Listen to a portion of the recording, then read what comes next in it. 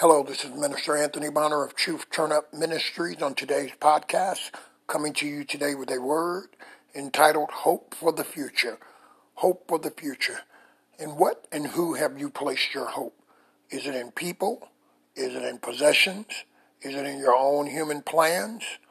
All of those things are guaranteed to fail you. All of those things are not equipped or structured to deal with the unseen enemy that you are sure to face to come into the full possession of who you are created to be and receive all that your Creator has assigned for your life.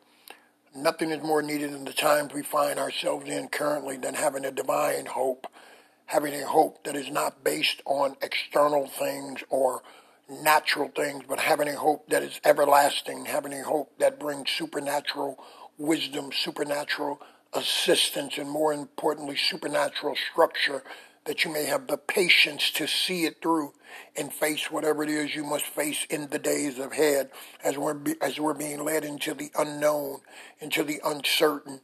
But yet we know it's known and we can have certainty because He who has created everything can give us those things, because all we're doing is resting in Him and holding on to His unchanging hands as He leads us.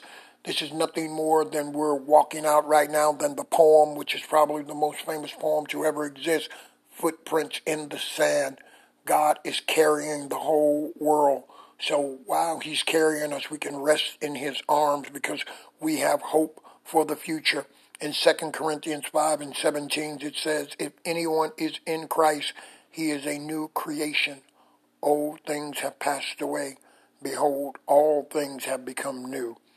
If anyone is in Christ, in relationship, in fellowship, abiding in Him, then he is a new creation.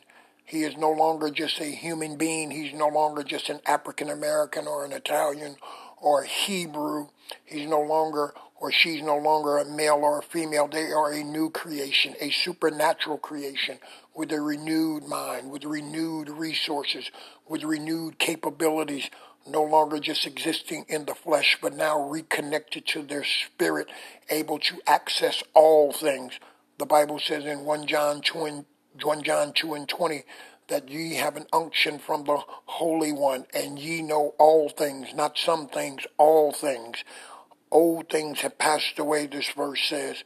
Behold, all things have become new. Anything that I bring to Christ Jesus, anything that was attached to me or attacking me, anything that was weighing me down, anything that Satan had planned in my future to destroy, distract, or deter me, it has passed away. And it says this is the great hope we can have for our future at the end of this verse. It says, behold, meaning look, like really look. All things have become new. God has given you a hope for a new future, a greater future, an escape from the mess that you made, an escape from the mess that the world has made for you. This is our hope. This is our living hope. This is where we can rest. This is where we can put all our eggs in the basket. On this number, you can lay all your chips on the table because it is the winning hand. There's no need to go play the Powerball or to play your numbers. This is the winning number. 2 Corinthians 5:17. If anyone is in Christ, he is a new creation. Old things have passed away. Behold, all things have become new. You are now a changed person. There is hope to be a changed person, because no matter how hard we try, we are incapable of ridding ourselves of our selfishness, of our greed, of our anger, of our envy, of our strife. All those qualities, they only cause conflict, strife, and war and division in the world. Our only hope is to accept this new position in Christ, that we can have a changed heart, because nothing in the world can change hearts. Nothing in the world can stop police brutality. Nothing in the world can stop murder. Nothing in the world can stop robbery or lying or stealing or conniving or many of the other things that happen that takes humanity into paths of sorrow, into deep pits of anguish. Only Jesus Christ is in the business of changing hearts. Only Jesus Christ is in the business of changing the world. We know that Christ, he can give us a new spirit where we're capable of loving those that are unloved, where we're capable of having concern for others who are no kin to us, that are truly our neighbors through humanity. They don't have to be the neighbors that live on our street or in our neighborhood, but they're our neighbors because they're part of God's humanity. We can no longer, once we've been changed and we're this new creation, we won't be indifferent to suffering. We'll allow God to have his way in our lives.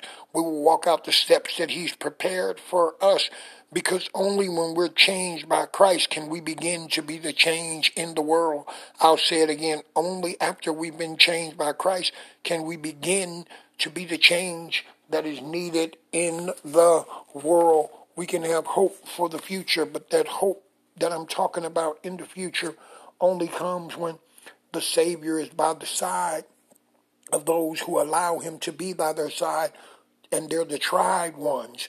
You get this new hope by being a tried one. With him, there can be no such thing as failure, because God has not failed. He has never failed. He allowed the word to be created, but it is not for his children. There can be no such thing as failure or loss or impossibility or defeat when you're in Christ Jesus, because you are a new creation. You are a new creature. The old things have passed away. The old way of thinking, the old way of being, the old way of moving.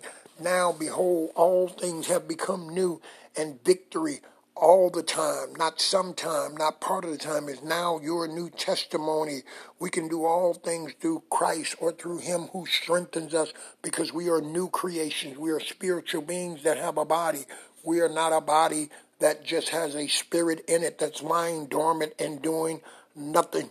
Why mourn over things that we cannot change or we cannot avoid when God has given us new position in him, this new place and power? We come into this place understanding that all of our experiences and all of our circumstances are God's workmen. They're ordained by him, whereby good is brought to us through the circumstances, no matter how they feel or how they make us feel or what they seem like. Remember, we walk by faith and not by sight, because when adversity befalls one of the Lord's instruments, one of his children, it will be shown how much real faith that son or daughters has in their God and in his word and in his work. Trials and tribulations come to show you how deep you are in God or how shallow you are. It is a mirror. It reveals you to yourself and to the world. So let us no longer play. The children of God may rejoice in all things and in all trials and at all times, because when troubles come and when difficulties come, believing in the providence of God, you should rejoice. You may rejoice.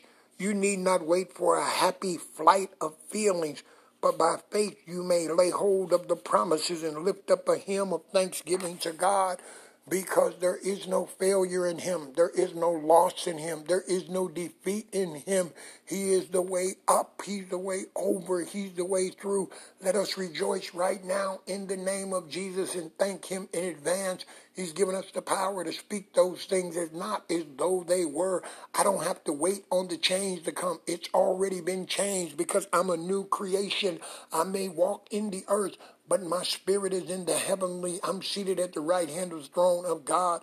I can speak those things as not as though they were. I trust in the Lord with all my heart, and I lean not toward my own understandings. I reach in the word of God, and I pull out a scripture, and I begin to take aim of it and take claim of it. I delight myself, therefore, in the Lord, and he shall give me the desires of my heart. I shall commit my ways unto the Lord and trust also in him, and he shall bring it to pass.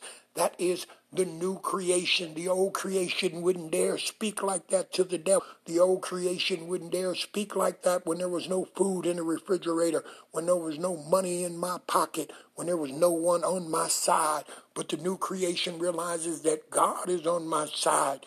Jesus is on my side. The Holy Spirit is on my side. All of heaven is on my side, so I can have hope, a divine hope, a living hope. My future is secure. Today is not the end of my story. Today is just a chapter. My brothers and my sisters, be encouraged. There is hope for the future. There is hope for your future. In Jesus' name, amen.